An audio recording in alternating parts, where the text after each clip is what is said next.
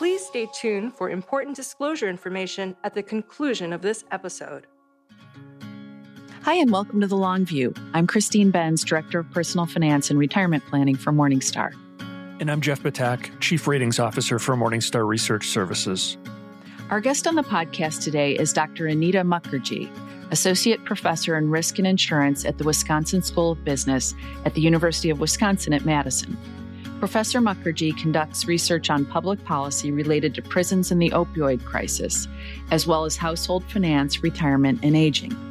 Professor Mukherjee joined the Wisconsin School of Business after completing her PhD in Applied Economics at the Wharton School at the University of Pennsylvania. She holds an MS in Management Science and Engineering, a BS in Mathematics, and a BA in Economics, all from Stanford University. Prior to enrolling at Wharton, she spent 2 years working as a consultant to Oliver Wyman. Dr. Mukherjee, welcome to The Long View. Thank you. Thank you for having me. Well, we're excited to have you here. Now, you have a diverse portfolio of research interests, public policy related to prisons and the opioid crisis, as well as household finance, retirement, and aging. Do you find that there are a lot of connections, a lot of interrelationships among those two broad sets of topics? And if so, what's an example of that? Yeah, I think for me, the draw to this set of topics has really been a focus on vulnerable populations. And, you find those both among people growing older, with some uncertainty as to how the last years will look, and also among people who are afflicted by drugs or by being involved in the criminal justice system. So for me, it's been vulnerable populations and also uniquely groups for whom policy is hugely impactful. Right. So I think both when we're older, we're very influenced by policies around healthcare, around retirement savings, and people who are in prison or involved in the healthcare system from different angles are also very involved and affected by policy very deeply. So these have been sort of reasons that I've focused on these populations. What was the initial research spark for you in these areas, and perhaps specifically in the area of household finance, retirement, and aging? Yeah. For me, I think, household finance is something that I think every single one of us has to do on some level. And I think within that, what's unique about retirement and aging to me is just the long-term planning that's required there and all the different frictions and sort of biases that then enter along with that, right? So it's not just like planning for your next big thing. It's planning for something that's quite uncertain over maybe decades into the future. You don't even know if you'll live that long. You don't know what your health state will be. Employers and policy attempts to sort of help you plan with the different sorts of benefits. But I think navigating the public and private resources and the complexity of the long-term horizon is really interesting for me. And I think just sort of in conversations, I think one of my projects has been about these abandoned retirement accounts. It's been also this sort of lack of attention that we could have, at least in our younger years, around planning for retirement, right? You have different jobs. You're not totally clear what savings you have with each job and how those are all adding up and getting ported into later states of life. So I think those challenges were really interesting for me to think about and study. Well, I want to follow up on the abandoned retirement accounts. You co-authored a paper on that topic. First off, could you talk about how you gauged abandonment? Because it seems like a lot of people, myself included, might really choose to tune out of their retirement accounts for long periods of time. So how did you know that something had really been left, probably inadvertently?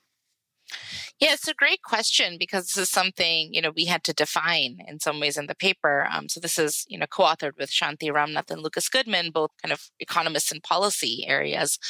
And this paper, we defined abandonment by looking at people who failed to meet their required minimum withdrawals for at least 3 years in a row.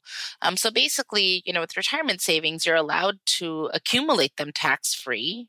But at some point, you have to withdraw them and pay taxes on them.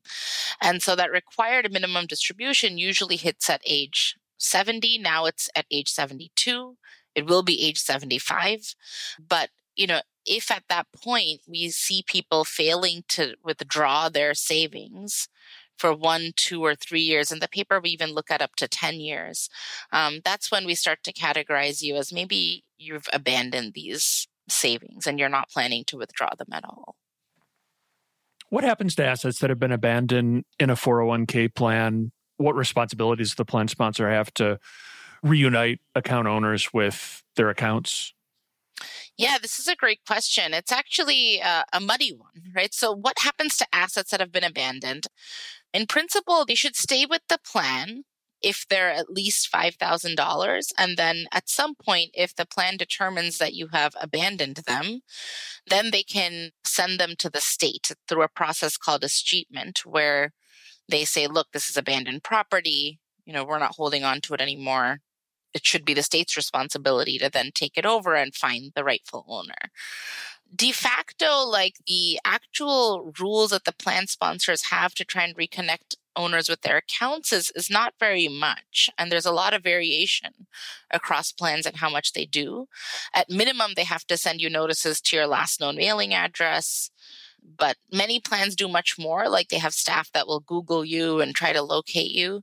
But really, they just have to go by what you have given them, which is your address, maybe your phone number, and they give you repeated mailings there. But if you've moved out of state or if you've moved even houses, those mail communications may not come to you. And it's really nobody's fault legally at that point. So how do the states get involved? In the paper, you talked about how a couple of different states, I think the examples were Wisconsin and Massachusetts, have taken varying approaches to helping reunite people with their abandoned retirement plan assets. Can you talk about that dimension? Yeah, I think, some states, when you have unclaimed property, like Wisconsin's one of these where they will, if they see you as a taxpayer in the state, they will just automatically send you a check, right? So using social security numbers, they will understand that, okay, this person has unclaimed property. I know where this individual lives because they just filed taxes. So they'll just send a check that automatically kind of reunites that unclaimed property with the owner. In most states, however, like Massachusetts and really all others, the property goes to this central unclaimed property fund. And then, they try to reunite people by putting in names in newspapers. I think a couple times a year, there's a large list of names that are published in state newspapers saying these individuals have unclaimed property. Every state has a searchable database by which you can go in and see if you have unclaimed property. So there are ways that states try to help. But I think the problem with particularly these retirement accounts is that most of them don't end up in unclaimed property to begin with. I think the stuff that isn't unclaimed property is really interesting, and there's such a large variety of assets there. But as far as retirement plans go, mostly they stay with the plans that they were originally in. They don't end up being sent over to unclaimed property departments. One of your team's conclusions from this research was that defaulting participants in due plans through automatic enrollment seems to be exacerbating the problem of abandoned accounts. Can you expand on that? Yeah, so I should sort of, pause for a second and maybe, talk about the motivation more generally for this paper, right? And which links to this. I think a big motivation is just that individuals today have more and more jobs as they enter retirement, right? They've experienced more and more jobs, and each of these jobs may have had retirement plans. And so the question is really, do people pay attention and consolidate and manage their various retirement accounts, right? It's much more fragmented now than it might have been decades ago, where individuals just had one job and one pension or one main account to kind of manage. Now, I think the average individual entering retirement has had 12 jobs with retirement accounts. And so the question is, do you really know about all of them? Do you manage them? And so when we were looking at the automatic enrollment aspect, one of the huge pushes that has been very successful in raising retirement savings has been automatic enrollment, right? Where employers from day one of you joining a job will default you into some kind of savings. So it's cut out of your paycheck and into some kind of a 401k or 403b or plan where you're saving for retirement. And what we find in the paper is, at least for the lower balances where people are leaving behind savings from an old job between $1,000 and $5,000, we find that a lot of those types of plans seem to have abandoned rates at I think it was close to 30%. And we think there, a lot of the problem might stem from people never even knowing that they were in a retirement account, right? So if you clearly, automatically enrolling people is beneficial in the sense that people now have savings, at least passively, that they're accruing into retirement. But a downside, at least as people job hop, is that you're getting these payroll deductions for benefits that you might not even know about. And so when we think about people not claiming these later in life, it's a little bit different than not claiming something like unemployment insurance, right? It's your own savings that were cut from your paycheck that you're not accessing. And so we think defaults are clearly important. They play a big role in getting people engaged with retirement saving. But we have to be a little bit careful about it, especially for people with smaller balances from maybe short-term jobs where maybe the individual didn't have the attention or the financial knowledge to really understand their own benefits. And these savings might end up kind of lost forever. So you examined the factors that tend to be associated and not associated with abandoning a retirement account. Account size, which you've already alluded to, sounds like it's pretty important. So if I have a significant amount of money in a plan, I'm more likely to pay attention to it and know that it's there. But what other factors are in the mix that you looked at in the paper? Yeah, there's a couple. I think one is financial sophistication. So, this project was quite exciting because one of the co-authors, Lucas Goodman, he's at the Office of Tax Analysis. So we had access to really all U.S. tax records for this project. So we could measure financial sophistication by looking at, did you file a tax return? Did you report investment income? Things like that. And there we see that at least some of these measures of financial sophistication are negatively related to abandonment. Some other factors were, I think, the plan's zip code. So essentially, there's a lot of plan variation, like I was saying earlier, right? So some plans, if they're well-resourced, will look for you, and thus that account will be less likely to be abandoned. But other plans, if they're just doing the bare minimum of sending a notice to the last known address, if you had your account with that plan, you may end up much more likely to have an abandoned account. So we think financial sophistication is a big one, and the plan characteristics or plan location appears to be a big one as well. Is there any way that defaults could better serve participants to help address this problem we've been talking about? For example, put in place defaults for the time when the participant separates from service, not just when they're hired? Yeah, I think this is a great question and something that people are thinking a lot about. There are some defaults, right, when people separate, right? So that's partly where we got this variation from, in the sense of if you leave behind less than $1,000 in retirement savings at a job, you are automatically cashed out with the penalty. If you leave behind $1,000 and $5,000, you're automatically put into a balance preserving plan. And if you leave behind more than $5,000, you get to stay with the plan. So there are already some defaults.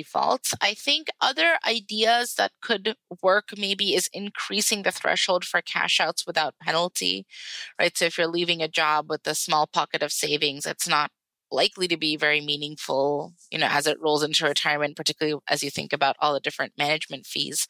Maybe allowing people to just cash out some of those savings with the lower penalty could be helpful. Maybe, forcing people to engage in some way, or increasing the amount of time you have to roll over retirement savings, things like that could be certainly helpful. But there is this sort of general tension that defaults are intended to be passive, right? Like they're intended to not get your attention. That's partly why they work. But then as people at some point need to awaken to sort of shifting from saving to using up that money, then you suddenly have to remember, right, that you have all these savings, or be reminded that you have all these savings. And so I think some kind of a default that maybe when somebody separates from service that at least gets your attention in some way as to your benefits could certainly be very helpful. I'm curious, and it's really beyond the scope of this paper, but did the work in this area get you thinking about how our system could better serve people who are in the decumulation phase. You mentioned earlier that most of us have many jobs throughout our lifetimes. It's just a lot more complicated to figure out retirement decumulation. Do you feel like there needs to be more work done sort of at that life stage versus, at the front end where it seems like we've solved for a lot of the problems in terms of getting people to save better and sooner? It's more in the decumulation phase where people could really use some help. Yeah, I think that's definitely part of the motivation for this project, right? So I think, my PhD advisor, Olivia Mitchell, always told me decumulation phases, where we don't know as much. And so I've always had an eye towards, questions in that space. And I think definitely part of decumulation is just knowing your assets, right? To begin with, that's partly where this project came into play. And I think there's a huge interest in there, right? Like even in terms of how people engage with their benefits, right? Do you take a lump sum out? Do you take an annuity? Do you take some kind of a regular monthly payment until the money draws out? I think there's a lot of questions around how people can best decumulate. And I know there's a strong financial advising space there. And I think there's lots more work to do on how to get people to do it optimally. My own work has been interested in sort of step one of that, which is how do you at least know exactly what you've had as you enter retirement, which seems kind of obvious, but I think with all the different sort of hassle costs and, employers you might have worked for may no longer exist. So the plan that you had may have changed hands multiple times. Like I'm interested in all those sort of hassle costs and frictions and just managing and keeping track of your accounts to begin with, which inform the decumulation phase. I wanted to shift and talk about wealth inequality and retirement. It's been another focus in your research. That people with more wealth tend to live longer, I think has been well established. You worked on some recent research that digs into that a bit further, however. Specifically, you and your co-researchers found that not only do wealthier people live longer, but they also have more healthy, disability-free years than lower income people do. Can you discuss what's going on there? Yeah, so this paper actually just got published in the Journal of Health Economics just this week. So we're excited about this work. And in this paper, we were really interested in the relationship of wealth with the quality of longevity after age 65, right? So I think, certainly our motivation, as you said, right? The fact that people with wealth live longer is known, but how are those longer lives broken down into healthy and unhealthy years or work and not working years was not known. And so for our project, we were really interested, like, for example, do the most wealthy live very long because they're able to extend 6 states of life, like by having access to good healthcare? Or is it that they are just generally healthier and experience also a lot of good years, sort of post age 65. And so what we find in this paper, right? So this is one of my first descriptive type of papers where we're really just interested in laying down some facts about how people live after age 65 across the wealth quartile and across years in the US. And here we find that the wealthiest quartile of people do live not just longer lives after age 65, but it's also healthier lives and years that enable them to work longer. So we're really seeing, when we think about inequality in the US, we're seeing a lot of these inputs to inequality where the wealthiest can keep working for longer, they can keep having healthier lives, keep kind of drawing down their savings over a longer period of time. We're seeing some evidence of deepening inequality in the US through this study. So I'm curious, and this is something you looked at in the paper, can you talk about wealth and education and whether they're kind of interchangeable in this discussion of longevity? If someone has high educational attainment, but maybe they're not in the top quartile for wealth, are they likely to exhibit some of these same patterns in terms of disability-free, healthy life expectancy as the people who have high incomes and maybe are top quartile from a standpoint of income? Yeah. So this is something, we looked at in the paper, as you noted. We looked at education mostly because A challenge with looking at the effect of wealth on health is that they are interrelated, right? So let's say you have a disease at age 40. You may draw down your wealth to take care of that disease and to manage that disease. Maybe that disease also shortens your lifespan. So what we might incorrectly see in the data is that people who arrive with less wealth to age 65, when we see that they live less long afterward, maybe it's because they had a health shock earlier in life, right? And so this sort of deep connection between health and wealth is something that makes it hard to make statements about the effect of wealth on health in older ages.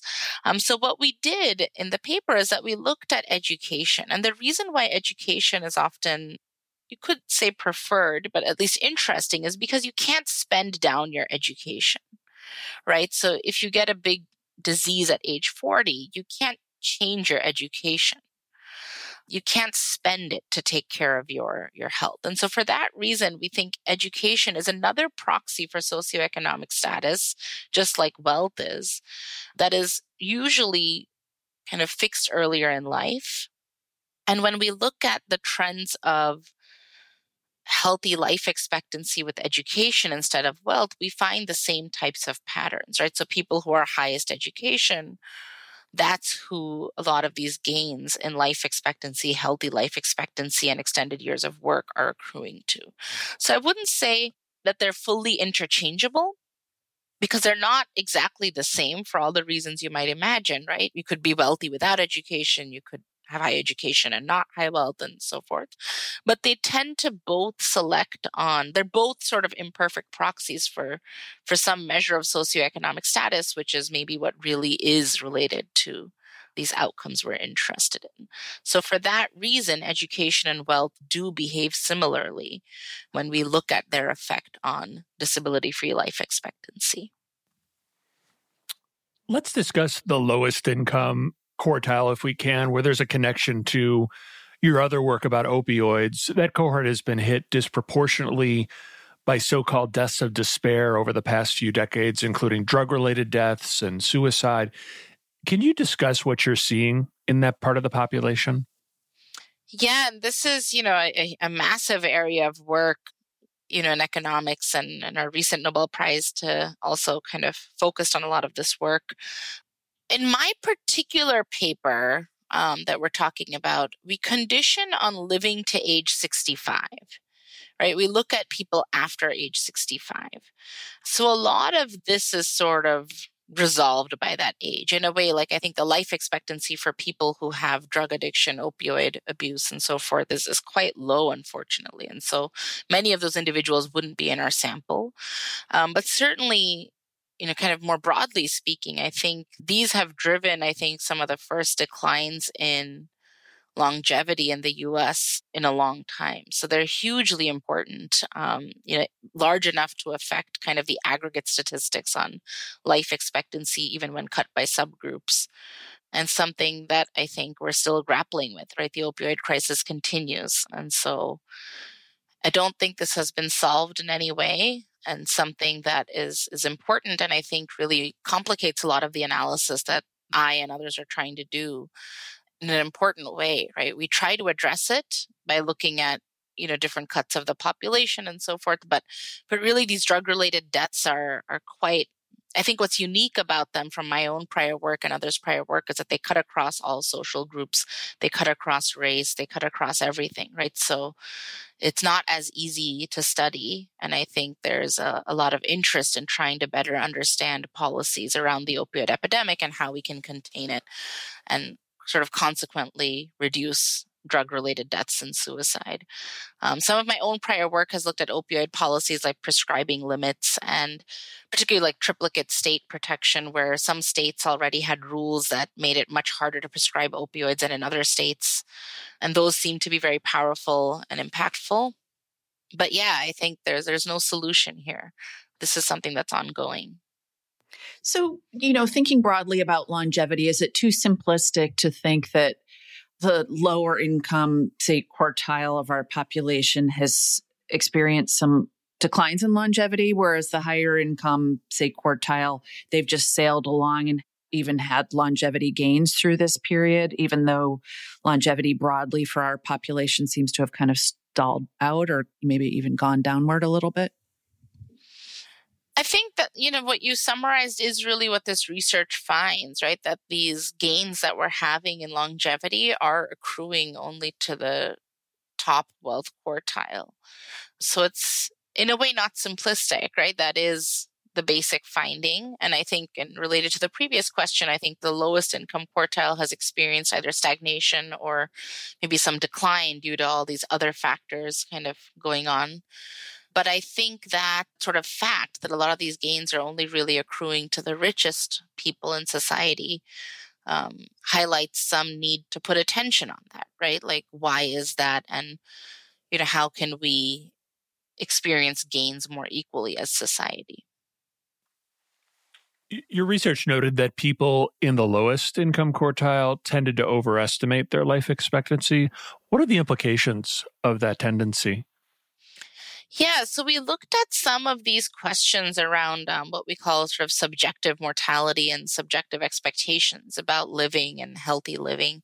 And we do find some, excess optimism among the lowest income quartile. I think the main implications there are really around saving and maybe health investments, right? So if you think that you're going to live a lot longer than you will, maybe you oversave. Maybe you don't invest in health.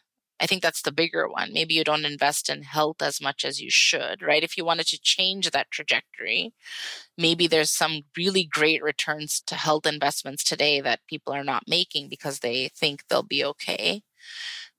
Those are kind of the most salient ones that come to mind, but there could certainly be other implications in terms of how people sort of plan even, caregiving. You might buy long-term care insurance. Maybe you don't need to. I mean, people don't overall. But I think generally it highlights some disconnect between how these gains in longevity are being spread across the population, right? People think that they're being more evenly spread than they are. I want to discuss the Social Security dimension of this.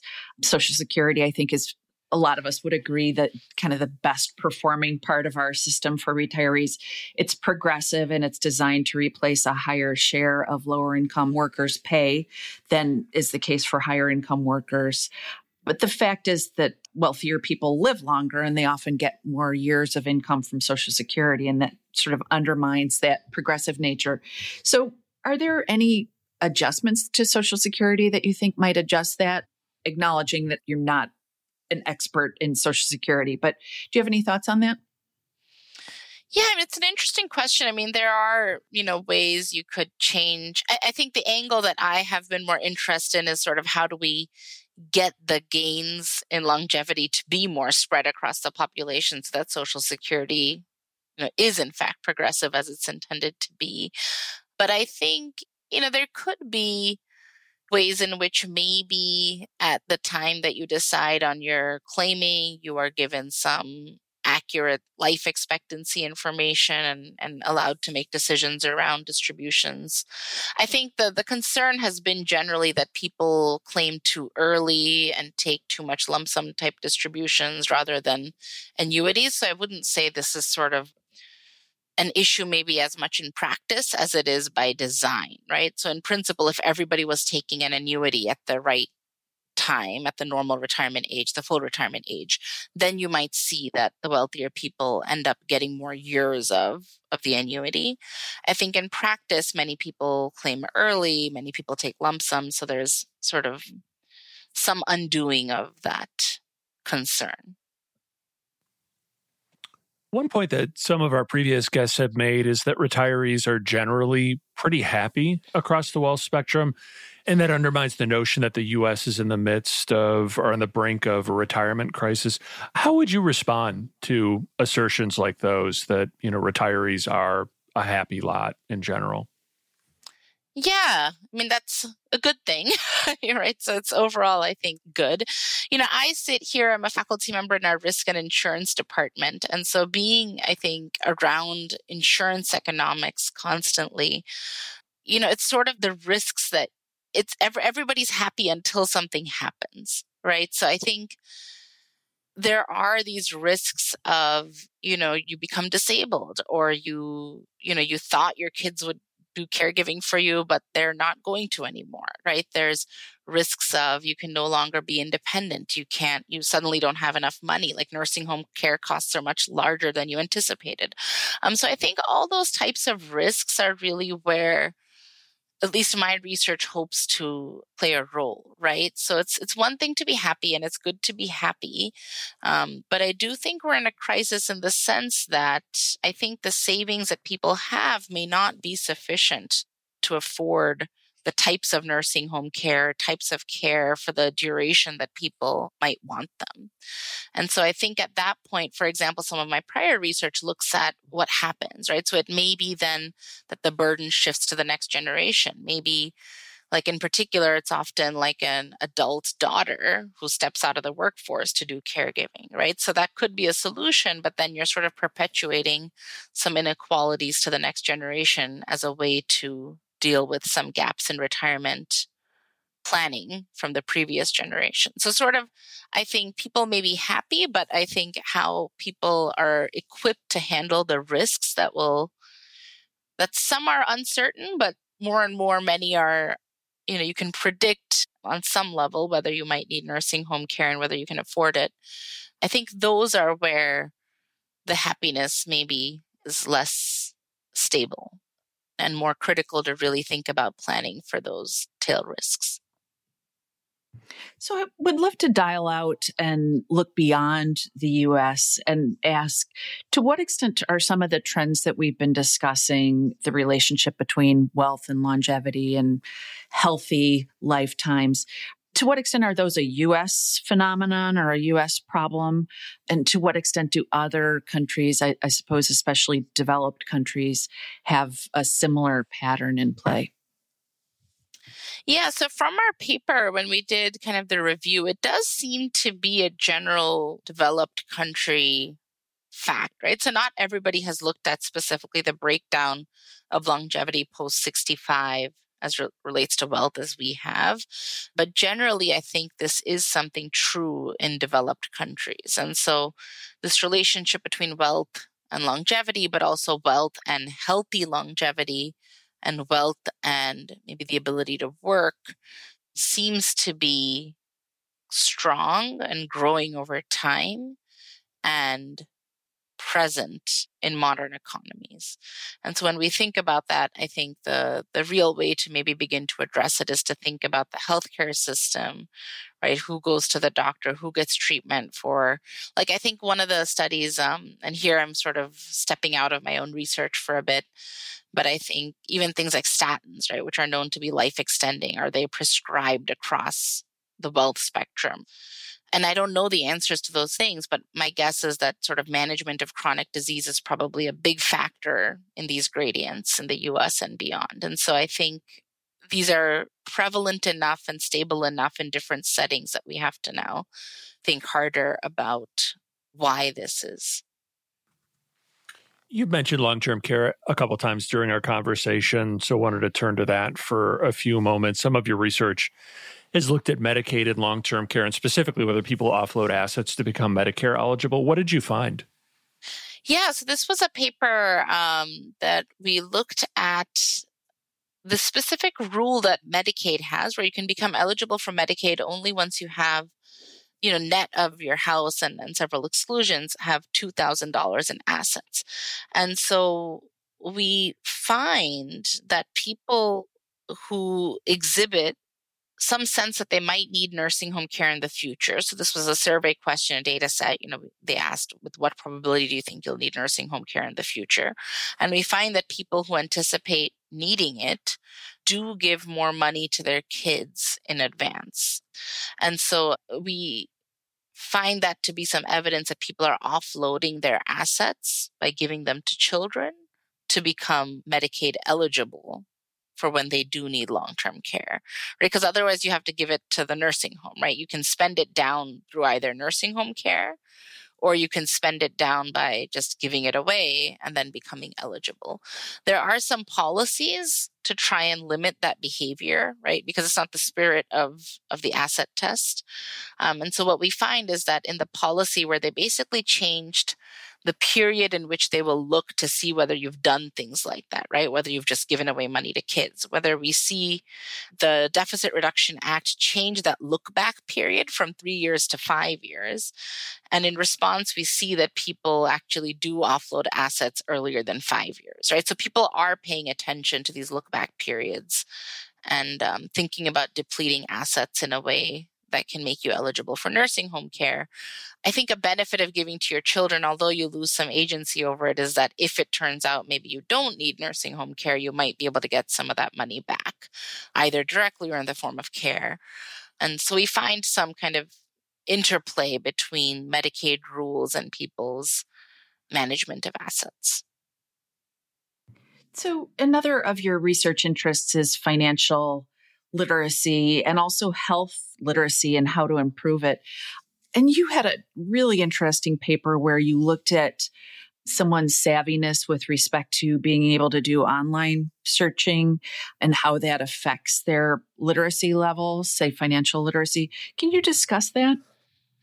Yeah, I mean, this is sort of, this was a paper that I was really excited about, in part because it gets at some of my longer term goals at trying to think about sort of the hassle costs in healthcare and in financial management, right? Like there's just so many logins now for every single account. Like, do people really figure that out, right? Do they create them, remember them, log in, roll things over, keep track of their savings, things like that?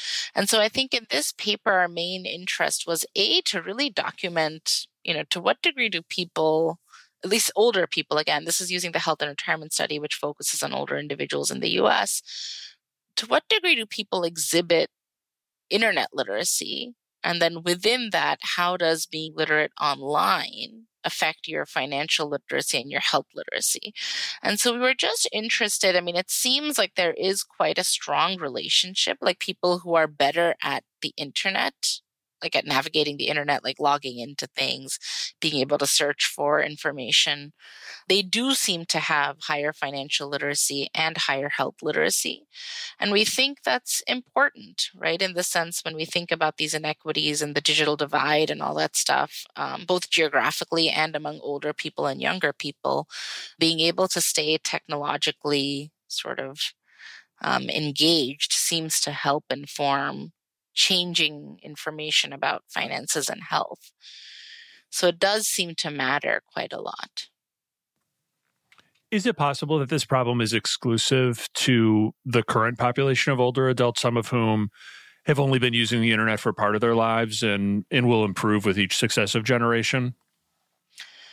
I think certainly, the comfort with technology increases with each generation, but I think there will always be probably a gradient between younger and older in sort of adoption and comfort with technology. Like just yesterday, I was at Whole Foods and they asked me if I wanted to enable my thumbprint for pay. And I said no. But, maybe a younger person would say yes. And if they say yes everywhere, maybe that makes their financial management much easier, right? You can just use biometrics to log into everything. And maybe older people will be slower to adopt that type of thing. So I think that there will always be some kind of gradient. But certainly you're right. Like, our generation growing older will be very comfortable with email and all that stuff, but maybe not with the most newest forms of like for now, the multiple factor authentication is very common. I don't know the adoption of that across the age gradient, or, just keeping your finances secure and but also maintaining access to them, I think will improve, but there's likely to stay some divide, both among young and old and also among old in terms of the comfort with that technology. I wanted to ask about the role of career in all of this. It seems like if you have a job in the information economy, you're just naturally going to spend more time doing searches on this or that, and you'd be better at it when you need information on other things, related to your finances, for example. Can you discuss that? And also, I know there's been research done on the fact that people with certain types of jobs, desk jobs, for example, oftentimes just have more sort of discretionary time to do things. They're related, Oh, that's interesting. personal details, things they need to follow up on or call a doctor or whatever it is. The job just gives you more leeway to do that stuff. Can you talk about how career fits into all this? Yeah, no, I don't, have my own research on this, but what you're saying very much resonates. I think sort of in line with all these hassle costs, right? In terms of how hard it is to navigate and keep track of everything. Certainly people who have both the literacy to do so in terms of, not just reading, writing literacy, but literacy of really the online portals and, being able to maybe have a password manager, things like that. I think certainly people with, jobs that enable being able to do some of that more easily, either because you're doing it anyways for work or because you have some slack time during the day, you're already at your computer, I think certainly helps. And I think that's really the markers of that in our data when we look at them is sometimes in financial literacy. And that seems to mitigate more of it, right? So if somebody's very financially literate, but does not have a desk job, that seems to be okay. But often, as you mentioned, those might be correlated. But certainly, no, I think staying employed in general, prior research has shown that itself has beneficial effects on mortality and other stuff, right? So it's maybe useful to stay employed for cognitive reasons and also to maintain your skills at managing your own personal finances. How do you decide which topics are worthy of further research? That's a good question. I'm not sure. I make my own decisions.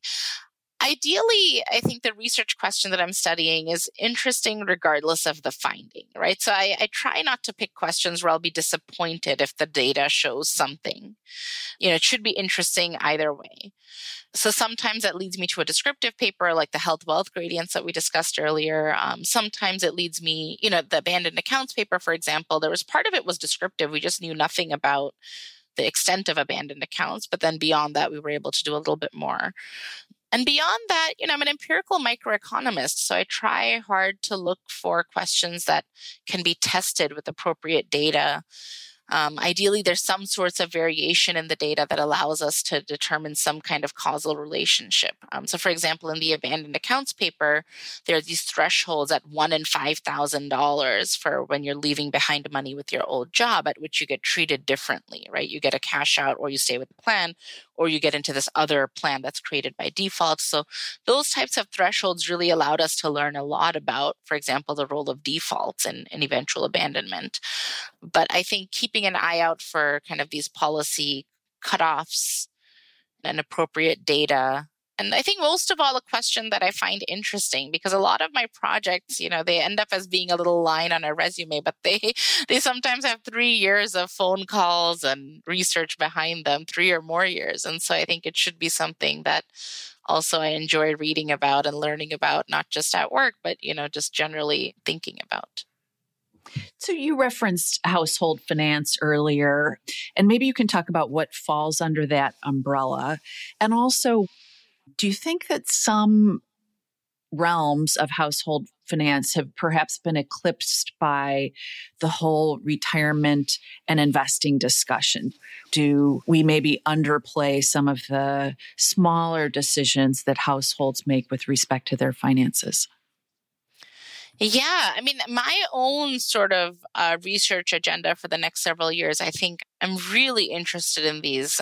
I've referenced them a couple of times in this conversation, but I call them hassle costs, but sort of this information or management cost, we could think about it in terms of all the different benefits we have. I think, there's just so much logging in and logging out, not just in finance, but we see it a lot in healthcare too, right? Like for every doctor's appointment, there's like 5 different logins from different providers. And so I think trying to be reasonable about what people can actually do in that space and manage it over an entire lifetime and how to reduce those hassle costs is really quite interesting for me. And also thinking about how much sort of hassle costs prevent people from engaging with their own finances, right? Like you couldn't figure it out, or you delay or procrastinate or something because it's unpleasant. And I think the other area that seems to have been under research that I'm also interested to study is sort of this idea of changing your habit from saving to spending, right? So I think many people, especially among maybe the more wealthy, they're you get so trained to save that you're scared to ever spend, right? So thinking about how people sort of make decisions about that juncture, that, okay, now I'm officially going to go from saving to spending, when that is for an individual, for a couple, for a family, sort of what unit are people thinking about as they make that decision, I think is not heavily studied. I think we've gotten good at getting people to save, or at least better. But in terms of thinking about the decumulation, as you said, one of the first questions there is just sort of, when does decumulation begin? And I think evidence shows it's not exactly just at retirement, right? You may have adult children you're thinking about. You may have a spouse who's at a different career juncture than you. So thinking about how people actually decide when to make that switch has not been heavily studied.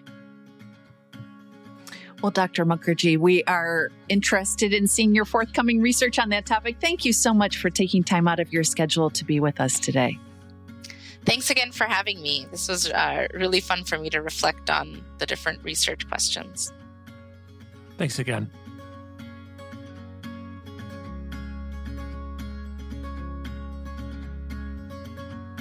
Thank you for joining us on The Long View. If you could, please take a moment to subscribe to and rate the podcast on Apple, Spotify, or wherever you get your podcasts. You can follow us on Twitter at Christine_Benz. And at SYouth1, which is SYOUTH and the number 1. George Cassidy is our engineer for the podcast, and Carrie Gretchick produces the show notes each week. Finally, we'd love to get your feedback. If you have a comment or a guest idea, please email us at thelongview@morningstar.com. Until next time, thanks for joining us. This recording is for informational purposes only and should not be considered investment advice. Opinions expressed are as of the date of recording. Such opinions are subject to change. The views and opinions of guests on this program are not necessarily those of Morningstar Inc. and its affiliates. While this guest may license or offer products and services of Morningstar and its affiliates, unless otherwise stated, he or she is not affiliated with Morningstar and its affiliates. Morningstar does not guarantee the accuracy or the completeness of the data presented herein. Jeff Patak is an employee of Morningstar Research Services, LLC.